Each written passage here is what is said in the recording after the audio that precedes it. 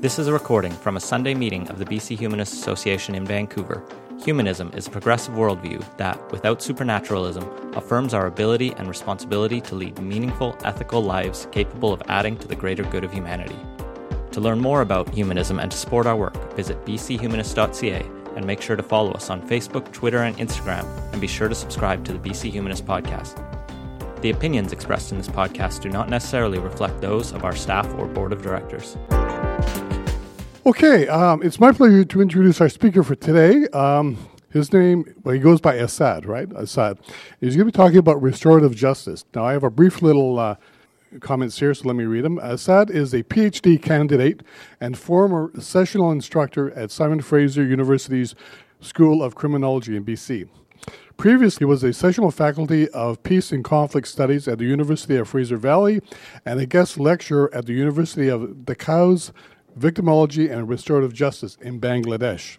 Asad researches restorative justice, nonviolent communication, conflict resolution, peacemaking criminology, and youth justice. He enjoys supporting community-based justice organizations and offering introductions to nonviolent communication in prison and in faith-based settings. So please join me in welcoming Asad to our meeting today. Asad, thank you. Good morning. So thank you so much for coming in this talk or understanding. I know I just saw Andrew. Yeah, thank you so much for coming today. And this is Sunday, and obviously it's raining. Yesterday was beautiful. Today is beautiful. So both days are amazing. And I am so thrilled to see your interest in understanding of restorative justice. And it's an honor and also privilege to share my journey in the field and also what I experienced and understood from my mentors in the US, in Canada, in Bangladesh. And yeah, these are the three specific settings that I am informed or the practitioner that I am involved with. These are the three places that I will share some examples with you. So I was thinking about today's presentation, and then I was thinking about the group as well. And I was thinking about PowerPoints, and then I was thinking about having a dialogue. I was thinking about just having a conversation on restorative justice. So in the morning, I felt like something came, like I felt, no, let's have a conversation. So, and then I felt that was strong in me in the morning. So what I will do, I will discuss, I will explore, I will tell you who am I, and I will give you example how I myself kind of encountered restorative justice, my journey in restorative justice. And then during my journey, I will also give you some examples of some of the models. And then I will try to give you a highlights of history and the roots of restorative justice in Canada, and then specifically in BC, because my doctoral study explores the history and growth of RJ in BC, Nova Scotia, and Bangladesh. So that's the kind of my research area. So I will give you some of the highlights. I will give you a few examples. I will also give you kind of some highlights of some models. And I am mindful that it may be the first time that you are getting some ideas about restorative justice. So I am completely flexible. If you have any question for clarity, you can ask in the middle. I will be more than happy to explore. It's like organic, evolving process. So I trust with the energy that here you have, I truly trust with the interest and willingness of these amazing, wonderful souls who are here today just to explore. So I am just looking forward to this conversation together. And about me, as you can see, my full name is Muhammad Asadullah.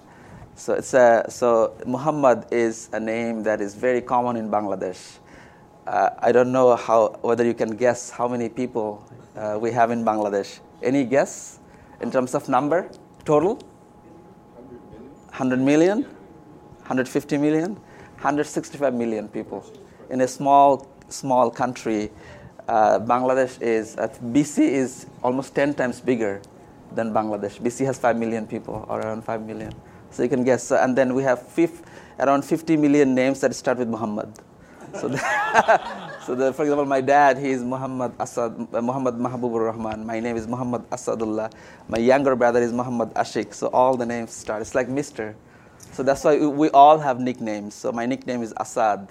So people know me with Asad. So I will be happy if you call me Asad, or if you call me Muhammad, or whatever makes sense to you. So I'm okay with anything. So that's about me. And it was in 2009 when I first heard about the term restorative justice.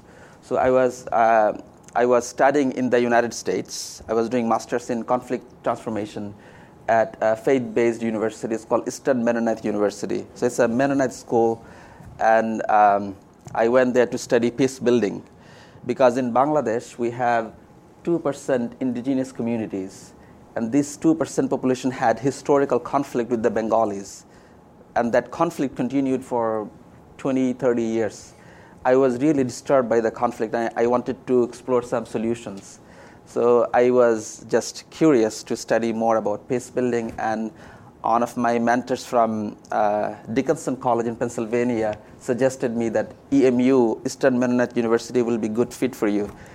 And then I went there to explore peace building framework, like inter-group conflicts, and then the focus was strategic peace building. So that was my entire focus. How do I resolve this conflict from a government community perspective? So it was a very top-down understanding I had at the time. And I never knew about the term restorative justice. So in that university, I was very fortunate to have a person. His name is Dr. Howard Zeher. He is called grandfather of restorative justice. But I didn't know that he was in that school. But we knew that we have a very famous faculty in that particular university. So it was sometimes in late 2010 when I'm almost graduating. This is my last semester. I only have two or three credits left. And then one of my friends, she was suggesting that, did you take any course with Howard? I said, no. And then she said, she was from Sri Lanka. She said, Asad, I really, if you do not meet Howard or do not take a course, it will be a big missing for you. So I just had 3 credits left, 2 for practicum and 1 credit that I can take for classes. So, but most of the classes that he was offering for 3 credits or 5 credits is and he is like a big shot, like the top faculty in the university. So I just my goal was to meet him and then have some ideas, nothing else, because I will be leaving EMU in a few months. Why don't I take a class? So I just took 3 credit course with 1 credit. So I requested him that, can I audit rest of the classes? And he allowed. In that class, first class, I was completely shaken. Like the discussion and the topic and his presence in the class really touched me, like from its core. And it was a weekend-long class, so 2 weeks and then another month, 2 days and then another month, 2 days. It's like Saturday, Sunday, Saturday, Sunday. So and then by the time I was in 3rd class, I really felt a call, like what I still consider as a kind of quantum change in me happening. And I was so moved with the idea and the notion and the concepts and the models and everything that Howard was mentioning in the class. And I just told him that, can I take more classes with you?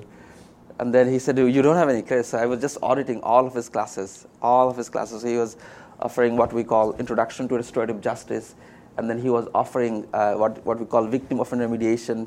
And then he was offering Critical Issues of Restorative Justice. So I took all of those classes, just auditing. And then that became my journey. And then I ended up doing my practicum on restorative justice. So and he was so supportive at the time. Howard suggested me that if you would like to do something with restorative justice, you can explore what you have in Bangladesh. And then I said, we have nothing. It's like all criminal justice system.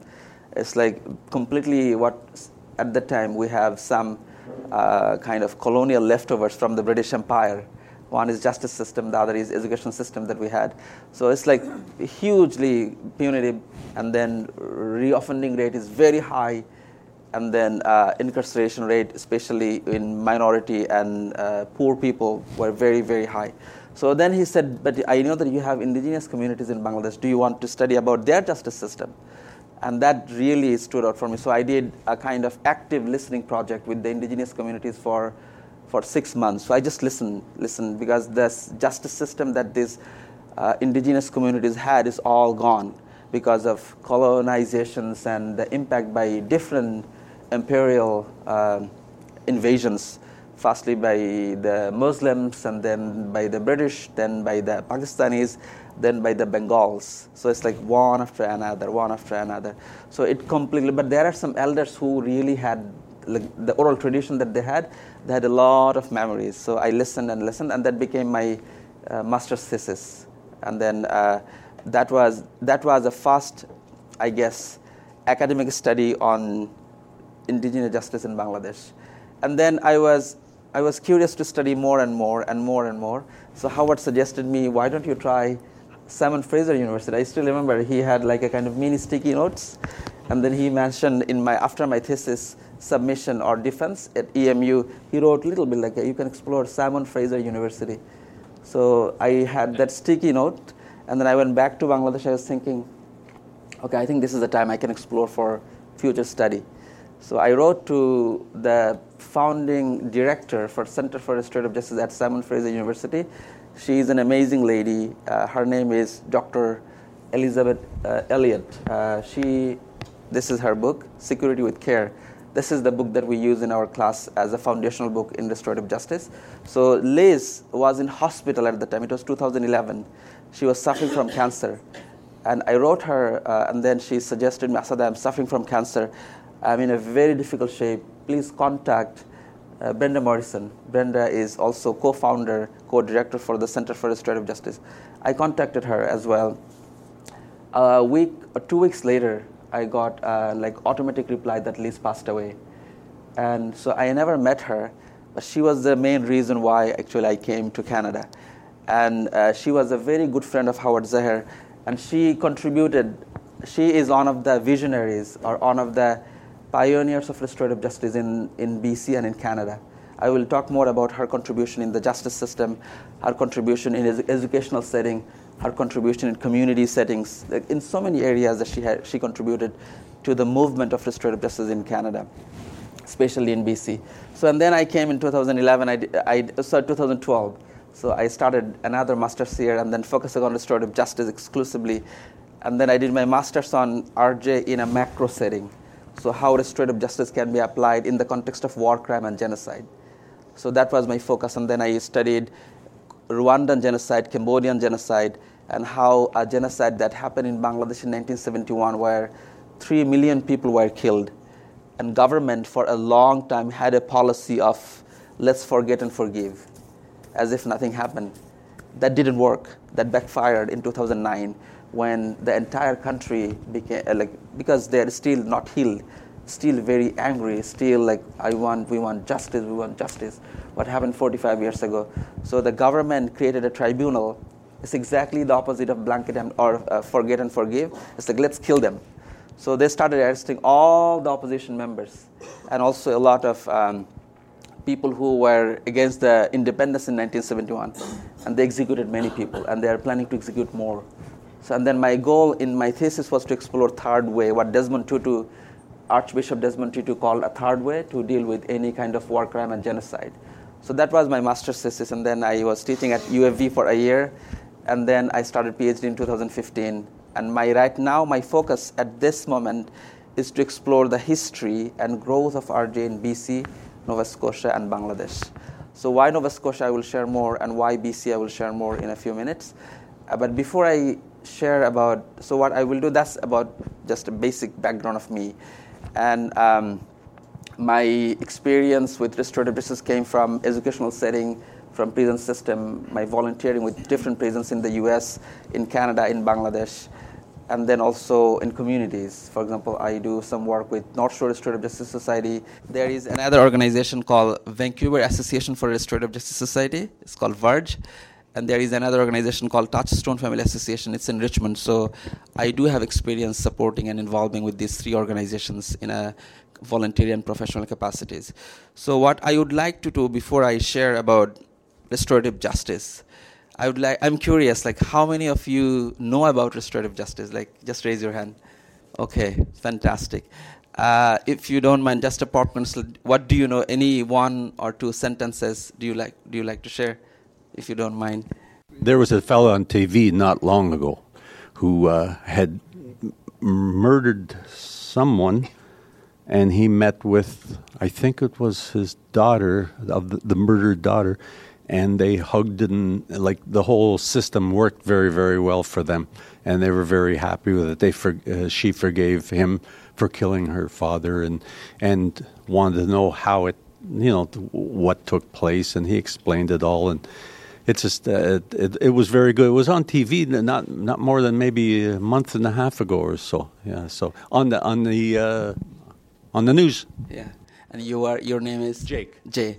That's also like, we have a lot of high-profile cases in Canada, including Margaret, who met her father's killer. She's an amazing, the story that she shared with communities is powerful, inspiring, and touchy, like the way the exploration between the victim and the offender, and the way reconciliation or healing journey is so unique. And she shared eloquently in different communities, and that's wonderful. Yeah, that's the person, Margaret, yeah. There are many other high-profile cases in Canada, but Margaret is the one where we have, like, it's from BC, and the person who murdered, he is doing amazing work in Abbotsford. Yeah, and I can share more. But, so in Rwanda, there is a court called Gacaca Court, so where the Hutus and Tutsis, they came together, because before this, they had they call International Crime Tribunal in Rwanda, so where they started arresting millions of people, because during their civil war or genocide, the entire Hutus participated. It's like hundreds of people. So the prison system was full of these Hutus, and then they started. So the option that they had is South African model, like how do we find a way that is more supportive to the community? So that's what exactly they did. Thank you for mentioning that.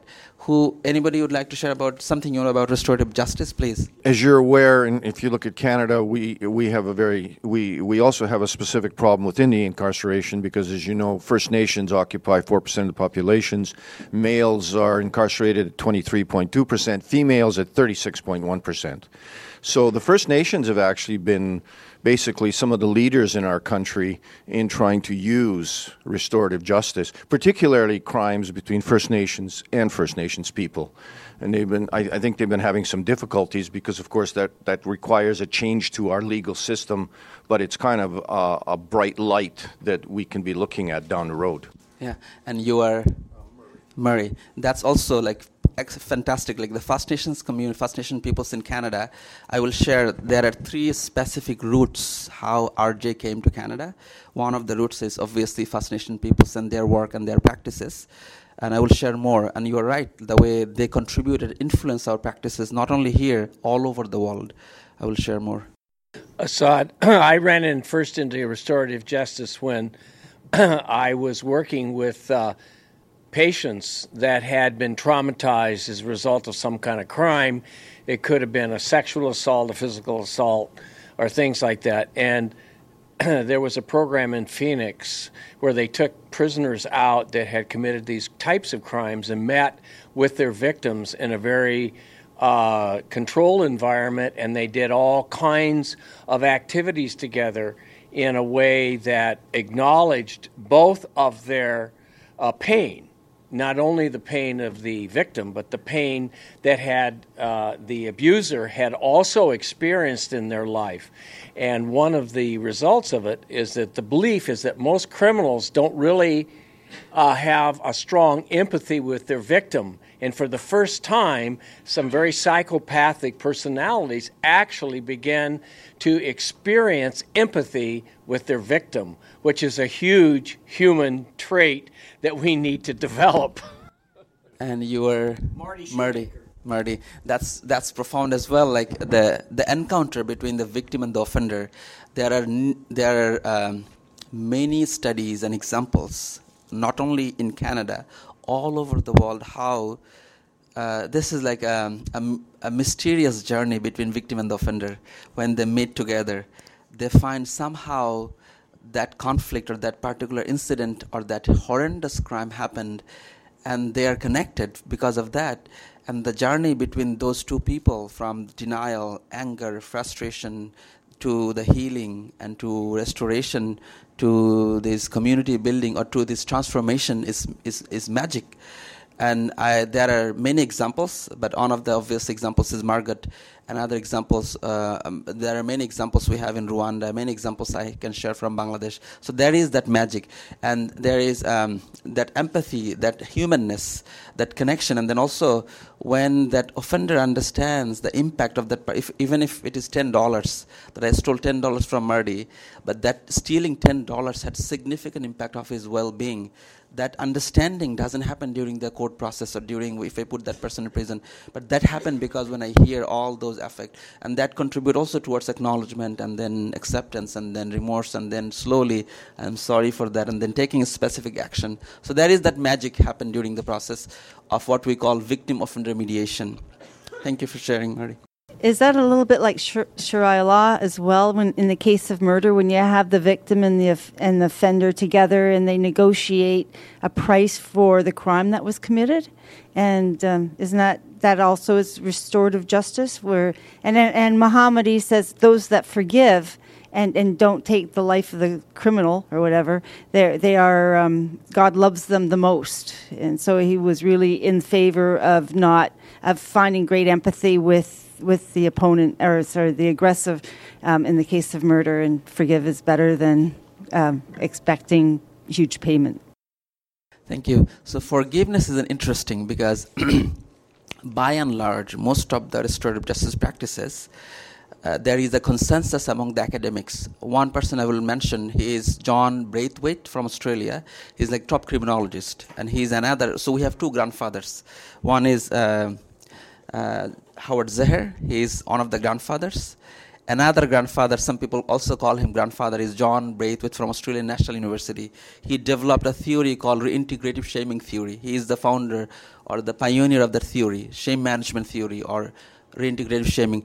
John, in his book, he mentioned forgiveness so he has three types of values that is a kind of fundamental for restorative justice. One he called foundational values, that we have to have it. Otherwise you cannot call it restorative justice. Respect, relationship, responsibility, safe space for all stakeholders, participation, fundamental. We have to have it. And then there are some values, what John call it maximizing values, relationship, maximizing values, communication, and then restitution, and then amends, all those.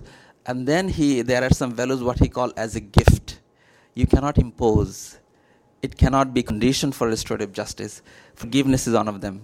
It can come, it may come, but it is not a condition for, by and large, most of the RJ practices. But this is, if you have it, it's a blessing. If you have it, this is a gift.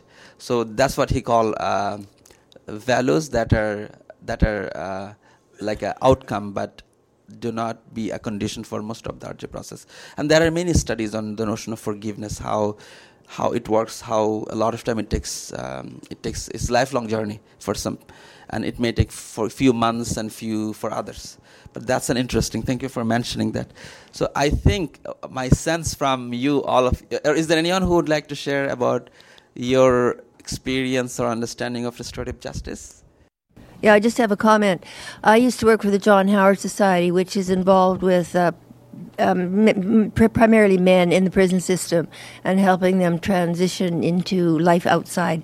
And I had contact with a young bank robber who ended up doing time, of course, and he wanted to meet with the teller who he was holding up, who he terrified, and tell her that he was sorry, and he was not allowed to. And he carried that with him. Thank you. And your name is? Joanne. Thank you for sharing. And John Howard Society is the champion, is the organization in the whole country. They are doing, in terms of a movement, they are number one in creating momentum in restorative. In Manitoba, they are the organization who are doing everything in justice reform. In BC, they are doing amazing work all over Canada. So thank you for mentioning John Howard Society and Elizabeth Francis. These two organizations, they're the champion for restorative justice work. And that's sad. Sometimes, like most of the RJ practices, what we call victim-led. If, for example, Assad stole $10 from Marty, and then if I am interested to meet Marty, but he is not interested, he is not willing, then it will not happen, because it is mostly victim-led victim-centric. That's the foundation as one of the principles. And in many cases, like what you mentioned, offenders are interested to say sorry, to meet that person, to really express their genuine remorse.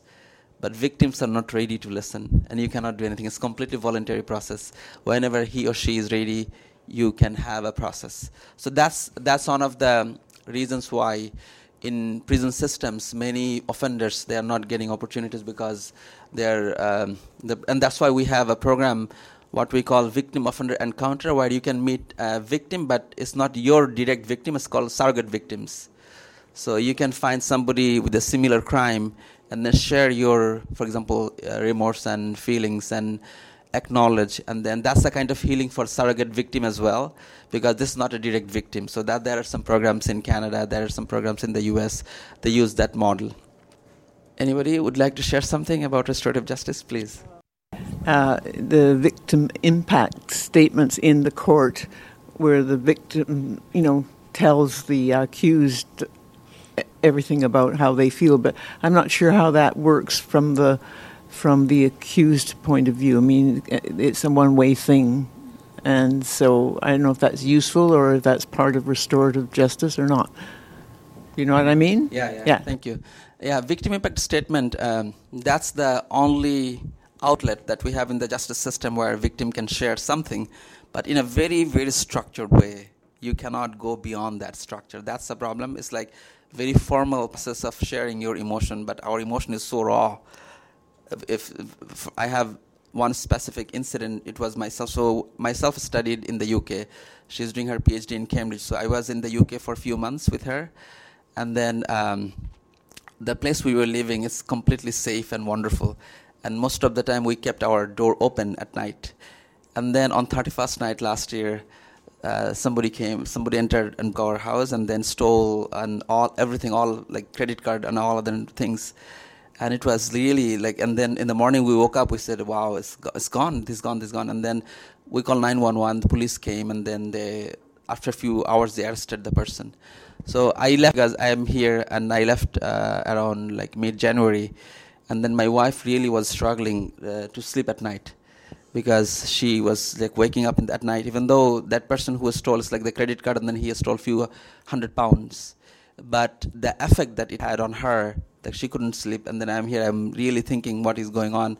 And then the police came, and then only she had his specific form for victim impact statement, but that's like very limited, limited in words, limited in structure. Also, the effect it had on me, the effect it had on our relationship, on our discussion, that was not included in the victim impact statement. So that's the kind of the only outlet at this moment we have in the justice system.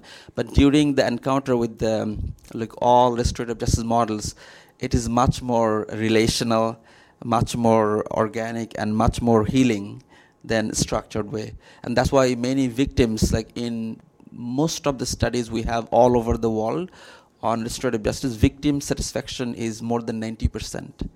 Victim satisfaction rates in those programs are significant numbers. So that's because of this encounter. Okay, so what I will do now, I will share my understanding how restorative justice started. And then hopefully I will give you some highlights. And then from there, if you have any question, we will go from there. Is that okay? Wonderful. So documented in a kind of a fast documented case that we can recall, or that the academics included in the book or in articles, is 1974. Remember the 1974 Waterloo Kitchener? So there was these two young offender who violated or vandalized 22 houses. 1974 Waterloo Kitchener, and then the probation officer in that particular case knew these two young men. They didn't have any previous criminal record. So he really wanted to do something different. And then he went to judge that these two young men, I knew they didn't have any criminal record. Is there anything I can do different than putting them to the court system? Judge had no clue what he is suggesting, what he was suggesting. So just, okay, I trust you. So if you want to try something different, why don't you try? And then this probation officer went to community and then met one of the Mennonite volunteers in that area. And that Mennonite volunteers and himself designed what he at that time called Victim Offender Reconciliation Program, VORP, V-O-R-P, 1974. And then he invited these two young men in a community center, invited these 22 families in that community center, just having what happened and the impact that it had in the community. So surprisingly, all of these 22 families came in that community center, including these two young men and the probation officer and the Mennonite volunteers. And then they shared what happened. And then they shared these two young men, they were bored. They had nothing to do. They were just coming from school and just vandalized one door, another car, another garden. So just whatever they had in front of them, they just vandalized. They were a little bit drunken as well at the time. And so when they came, these 22 families, they shared how that act of violence completely disrupted their sense of safety, autonomy, security, and everything, even the sense of community. And then they were shaken to see the impact, just their act of boredness. They were bored and they had nothing to do, that's what they did. And they really were moved. And after that, they came with a kind of community agreements. Why don't you do these and these and these? And then these two young men followed, and then probation officer and Mennonite volunteers supported them to follow those agreements. And one of these two young men now, he is a PhD doctor. He's teaching in a university. The other one is one of the, he's a big, successful business person. So there is a documentary on them we have in Canada. So that's the first documented case on restorative justice in Canada, 1974, Waterloo, Kitchener. And the model they used at the time is called Victim Offender Reconciliation Program, VORP.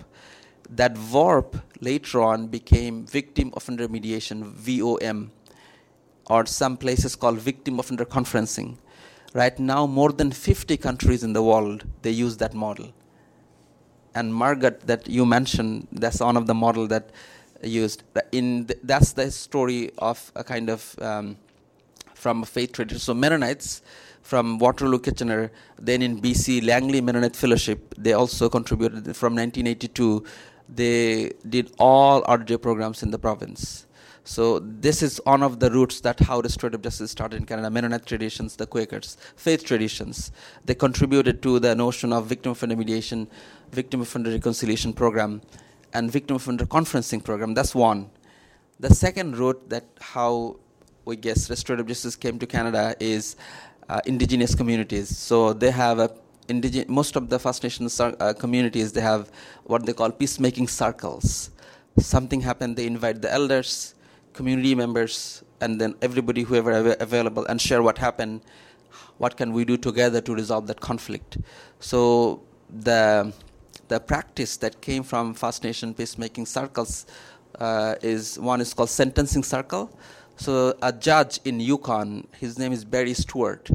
He was the judge in the Yukon Territory in 1990s, and he saw in the court process, it's like a revolving door. People are coming and coming and coming. So he included in his court system the nation, the elders, and everybody, and then that became what we call sentencing circle. And then there is another practice came from First, like for example, downtown community court, First Nation courts. It's like you have some elements of peacemaking circles in the process, even though there are a lot of challenges. For example, it's not exactly healing. There is a still court system. There is still the hierarchy, power hierarchy. It's still not non-hierarchical.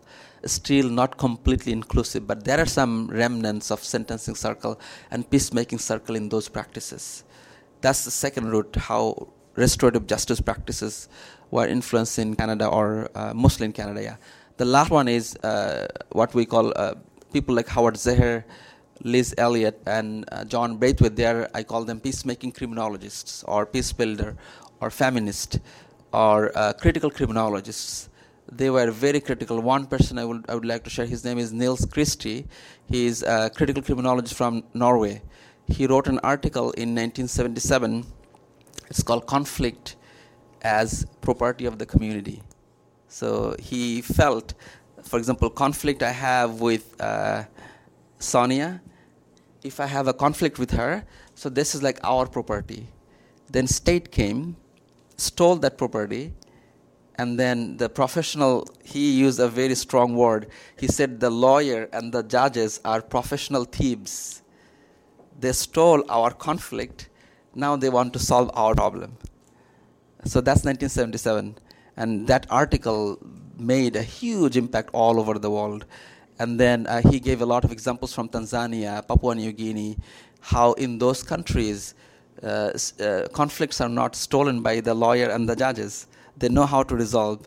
And then later on, Barry Stewart from UConn, he followed Niels Christie's argument. He said, because now this conflict is gone, now I don't know how to handle my conflict with Sonia, so I call 911. So that's how I have 911 mentality, because I don't know how to solve it. Because of that, state came and then stole this conflict. Now I don't know how to resolve. It's all 911. So that's the reason why 911 mentality came. So Neil had huge impact. That article, I will be happy to share with Ian if you would like to share. That article is a small article, but had impact on the movement. And then another person who coined the term restorative justice, he's a British probation officer. His name is Robert Eglash. In 1977, during the same time, he was working on restitution and community agreements. And then he saw how, by and large, most of the court process, only they are collecting 2% restitution, 5% maximum. It's not working at all. The restitution in the entire court process is not happening because people are not providing or paying back. So then he tried to find some creative way, and then he called the term restorative justice. So that was the first time that person used restorative justice. But the momentum came with this book. This is the book that created the big shift in minds, I guess, or in worldviews. So changing lens. So what Howard is saying, that we can talk about all those practices, but if we do not, this is a different worldview fundamentally. If we do not change our worldview, whatever practices we have, we will get the same result. So why don't this is much more fundamental than the practices that we're talking about. So what said, for example, crime, what is the definition of crime in Canada? Crime is a violation of criminal code. Simple. Or crime is a violation of law. Crime is a violation of some specific laws that we have in Canada. And then what he said in restorative justice, crime is also a violation of relationship. It's not only a violation of law, it's also a violation of relationship. So if, for example, if you put me in prison for a few months because I stole $500 from Sonia, you are restoring the law, but my relationship with Sonia is gone. It doesn't restore, it's further because I'm in prison, she's in the community, she's still grieving, I'm enjoying my jail time, and then becoming more I am like a kind of numbed. I have no idea what impact she had. I had no idea that her relationship and then all those, how ripple effect it had on her, around her. No idea because I'm completely oblivious. And then I am back to the community and then do again and again and again. So that relationship is that Howard brought to the idea, to the minds, that if it is a violation of relationship, how do I restore now? So then the process is different, outcome is different, thinking is different. So that's the kind of fundamental shift, that starting with the definition of crime, and then he mentioned, for example, crime creates what he called obligation. So now it's an obligation for both of us to, what do we do, and then what are the needs. So a lot of focus on needs, a lot of focus on mutual obligations, a lot of focus on relationships. So these are the three ideas that Howard promoted a lot in his book, and he called it's a different lens. It's not the less that state-based system or Eurocentric worldview or a Newtonian worldview that we have, where you say these are the rules, follow it, these are the rules. So he made it very clear that if we do not change our framework in mind, then it will not be working. And during that time, prison abolitionists, they also joined the board. They said this is something we also would like to support. Feminist movement came. They also supported their articles and writings about fairness, inequalities in the system, and especially with specific, the systemic oppression in U.S. context is African American population. It's like a staggering number. Right now, in the U.S., they have more disenfranchised African Americans than they had slaves. Disenfranchised means they cannot vote, they have nothing, no social services. So they have more disenfranchised African Americans than they had slaves. There is a book by Michelle Alexander. It's called New Jim Crow Law. It's an amazing book. She is an amazing professor, and she had like all those statistics, staggering number. Same thing in Canada. First Nation peoples, like only 5% of the community of the people, but in prison system more than 70%. So it's like staggering number, and the colonial impact, intergenerational trauma, and these dysfunctional communities that they had because of all those challenges. It's insane number. And so what he was saying, Howard, and then also all other groups, they're saying that we need to completely focus our mind, and then we can explore more holistic understanding of restorative justice. So Howard Zeher, John Braithwaite, they gave a theoretical framework during the almost like 1980s and 90s. It was a lot of intellectual theories coming. And then a number of theories from criminologists also came to the idea that this is in line with what we call labeling theory in criminology, integrative shaming theory, procedural justice theory, and then there is another theory called affect theory, and then shame management. Those theories all contributed to the development of restorative justice. So right now, there are more than 100 countries in the world. They use some form of restorative justice, more than 100 countries.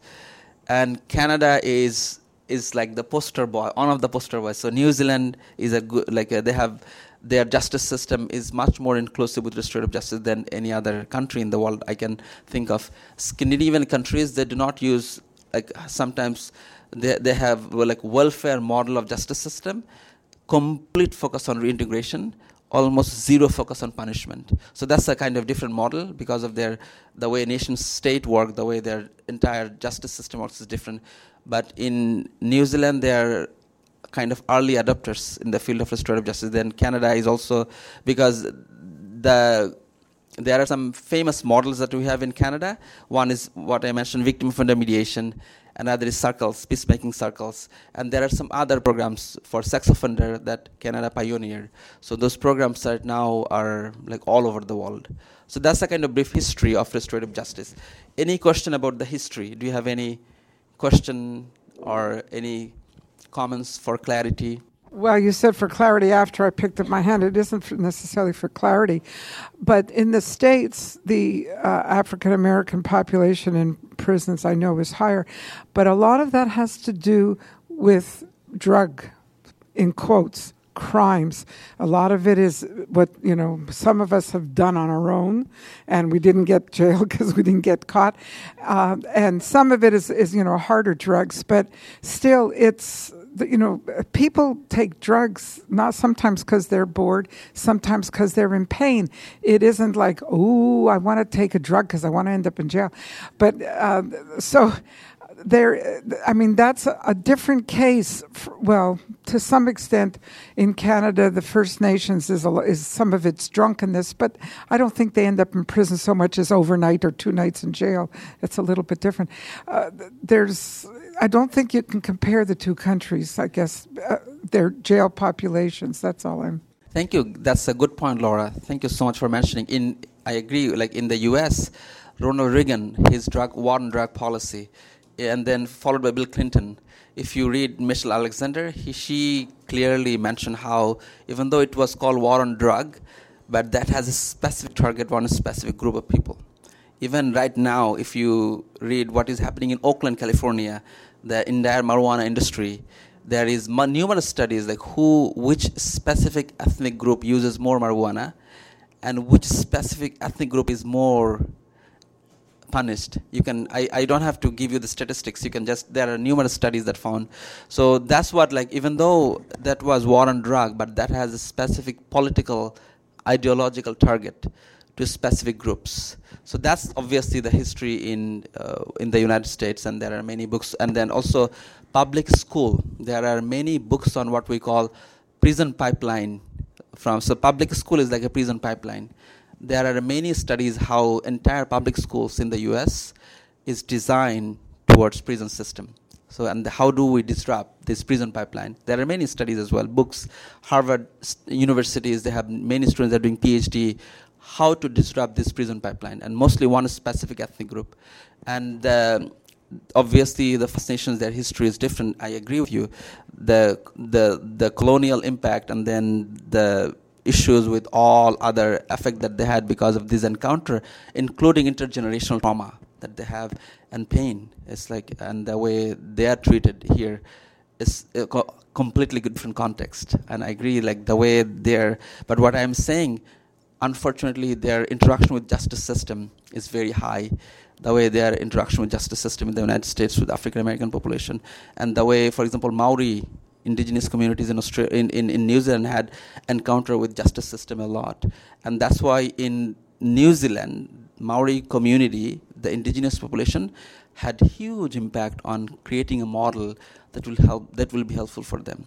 And I see right now, because I do a lot of work with Reconciliation Canada, for example, how with TRC and the way as Canada as a country is moving, it's mind-boggling the way reconciliation work is happening, the way dialogue is happening between First Nation and non-First Nation. It is amazing. It's like one of the hopes that I have in this completely hopeless world, to see how communities from all over, like if you go to Nova Scotia, if you're here, if you go to Duncan, any islands, everywhere you see people are exploring calls for action and reconciliation. How do I explore that and implement in the school districts?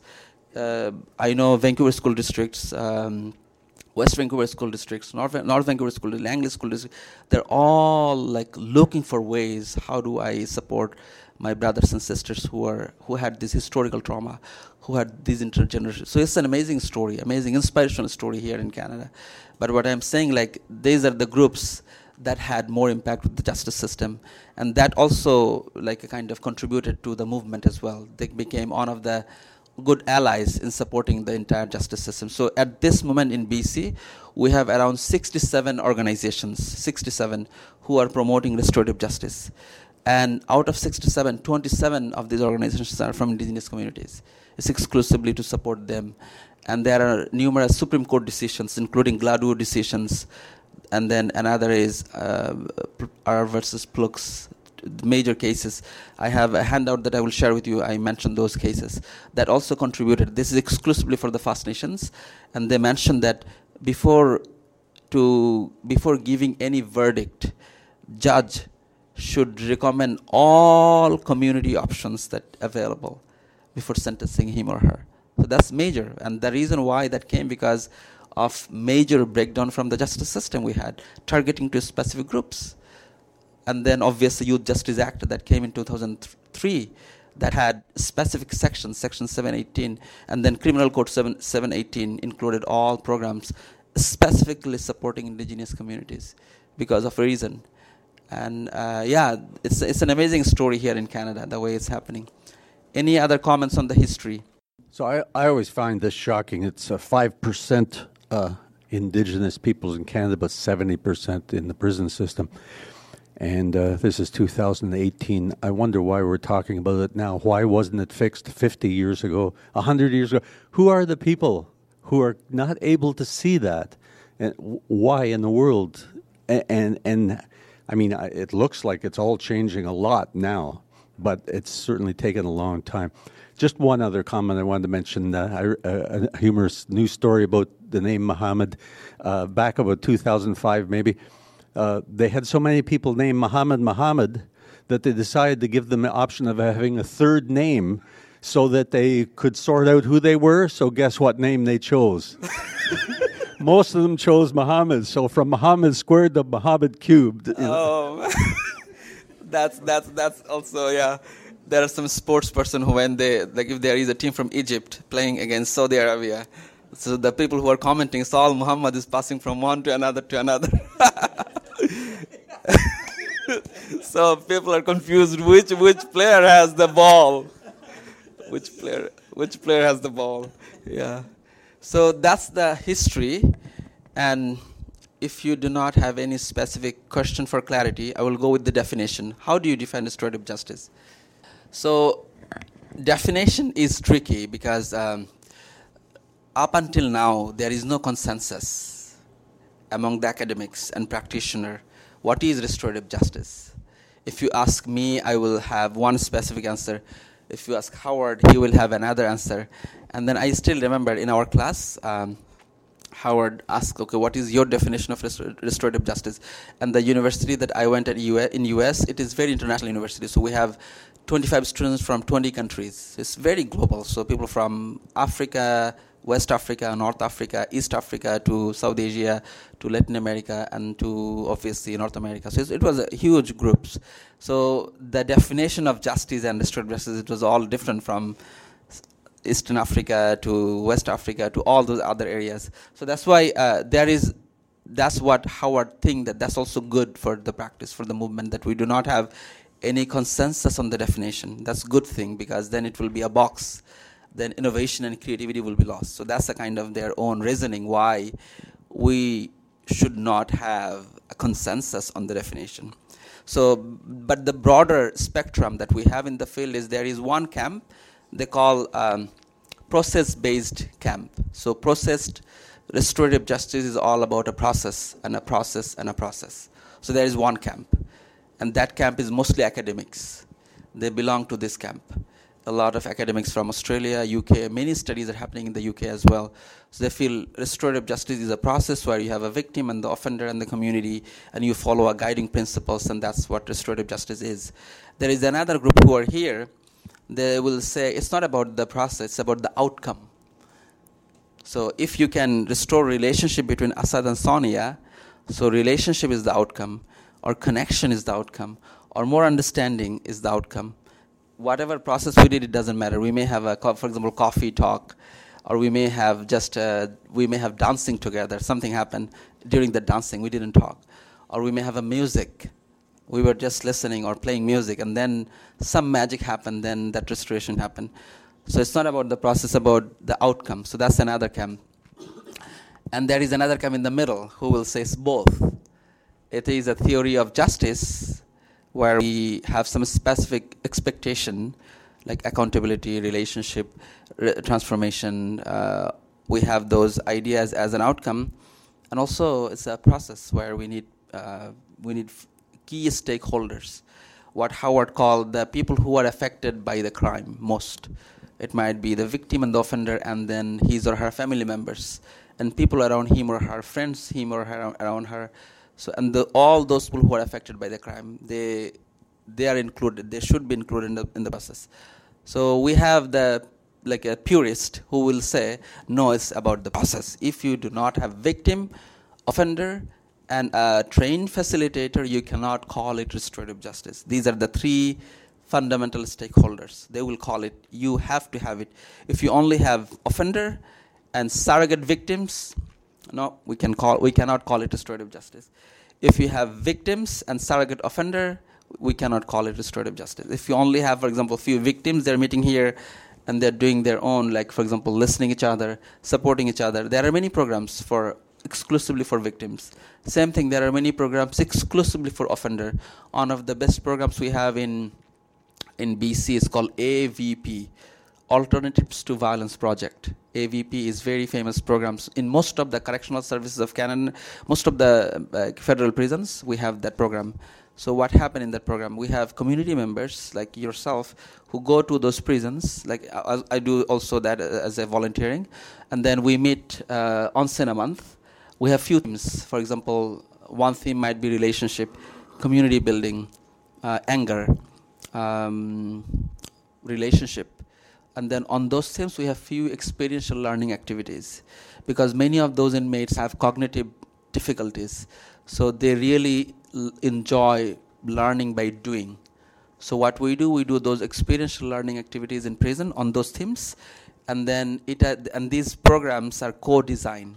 So one of the inmates and one of the community volunteers. So it's always co-led, co-designed, and co-implemented by one of the inmates and one of the. That's the beauty of the programs, and 100% volunteers. And it is there are 2 master's theses on these programs in BC. What they found is like the people in the prison who are involved with the AVP, their reoffending rate is almost 0. or less than 5%. Those who are involved with this program in the prison, but it's only for the offender.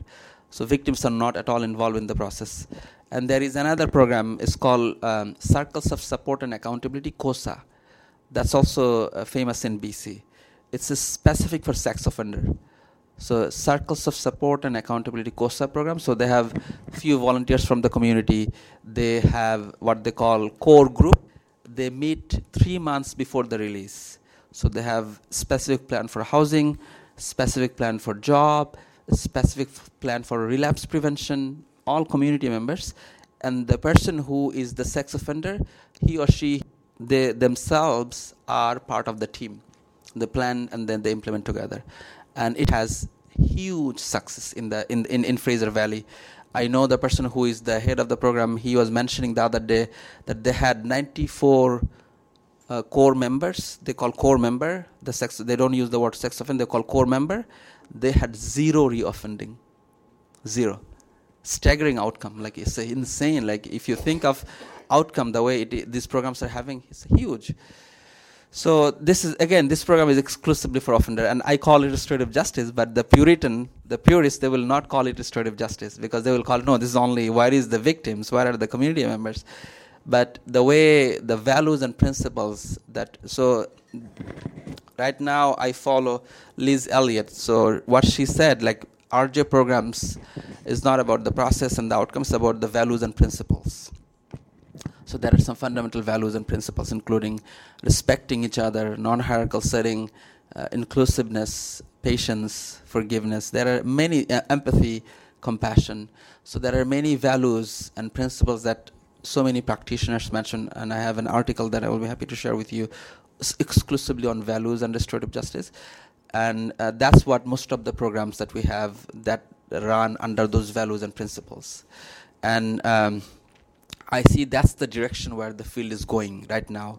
So the people who were process-based, they continued their kind of dominance in 1990s.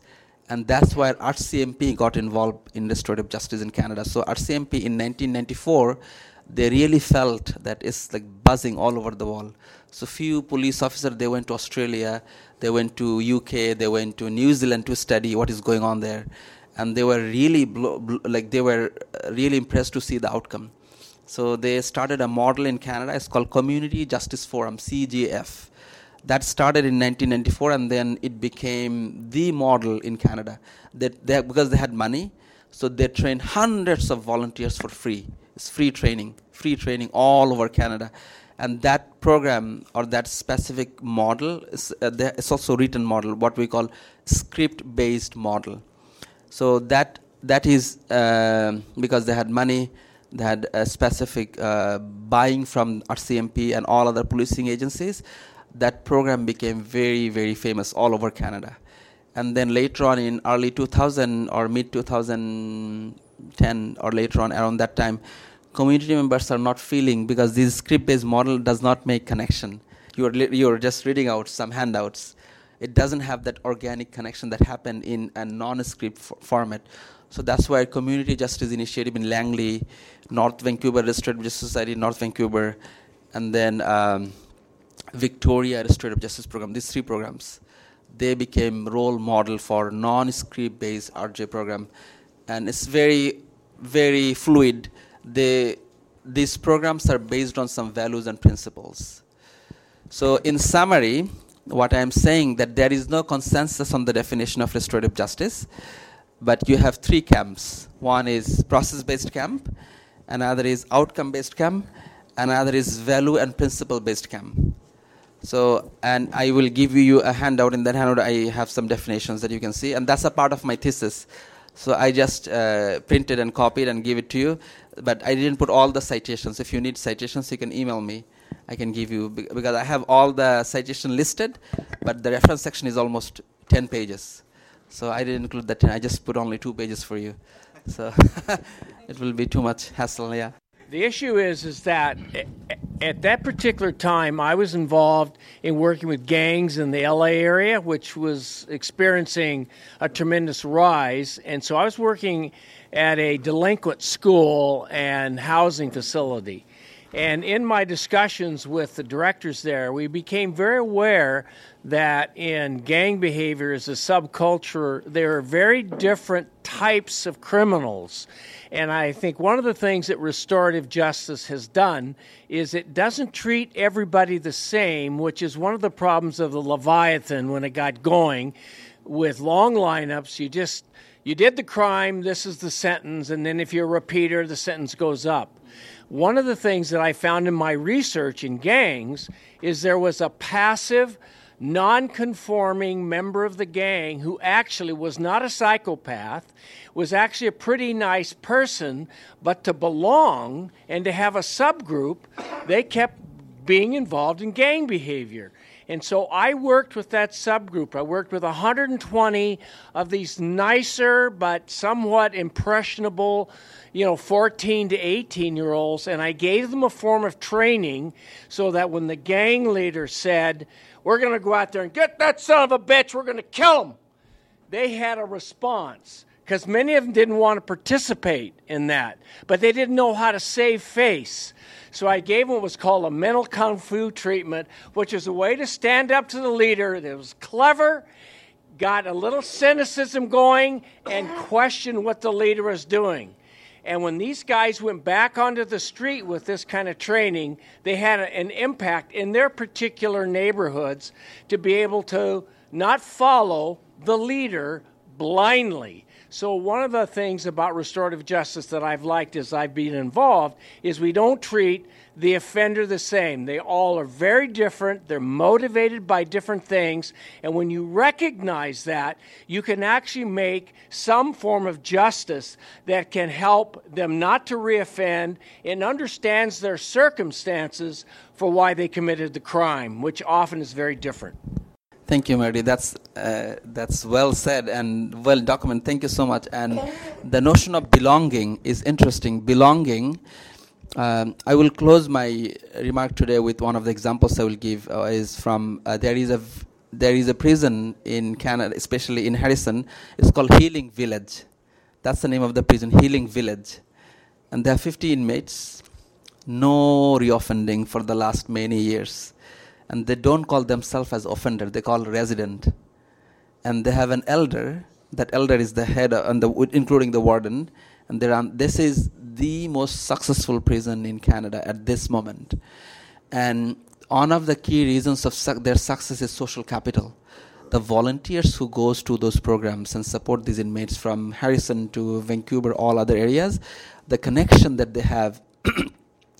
There is one inmate, I personally know him for the last 5 years. He was carrying 3 life sentences. He killed one person inside the prison. So he was in super maximum security prison. It's called SHU. It's like the maximum security prison and the super maximum security prison. He was there. And then he came to minimum, medium, and then when I met him, he was in a minimum security prison. He used to come to my class as a guest speaker. And he's sharing, and then one thing contributed his journey most is social capital, belonging that he had from community members. He said, Asad, I never felt that I was a human. I was treated as a number and cons. But these community members reminded me that I'm a human being, and I have a name, and I have a place to go to the community. And then what he said in his all probation, he violated so many times, but the thing contributed most is the social capital and belonging that he built because of these programs.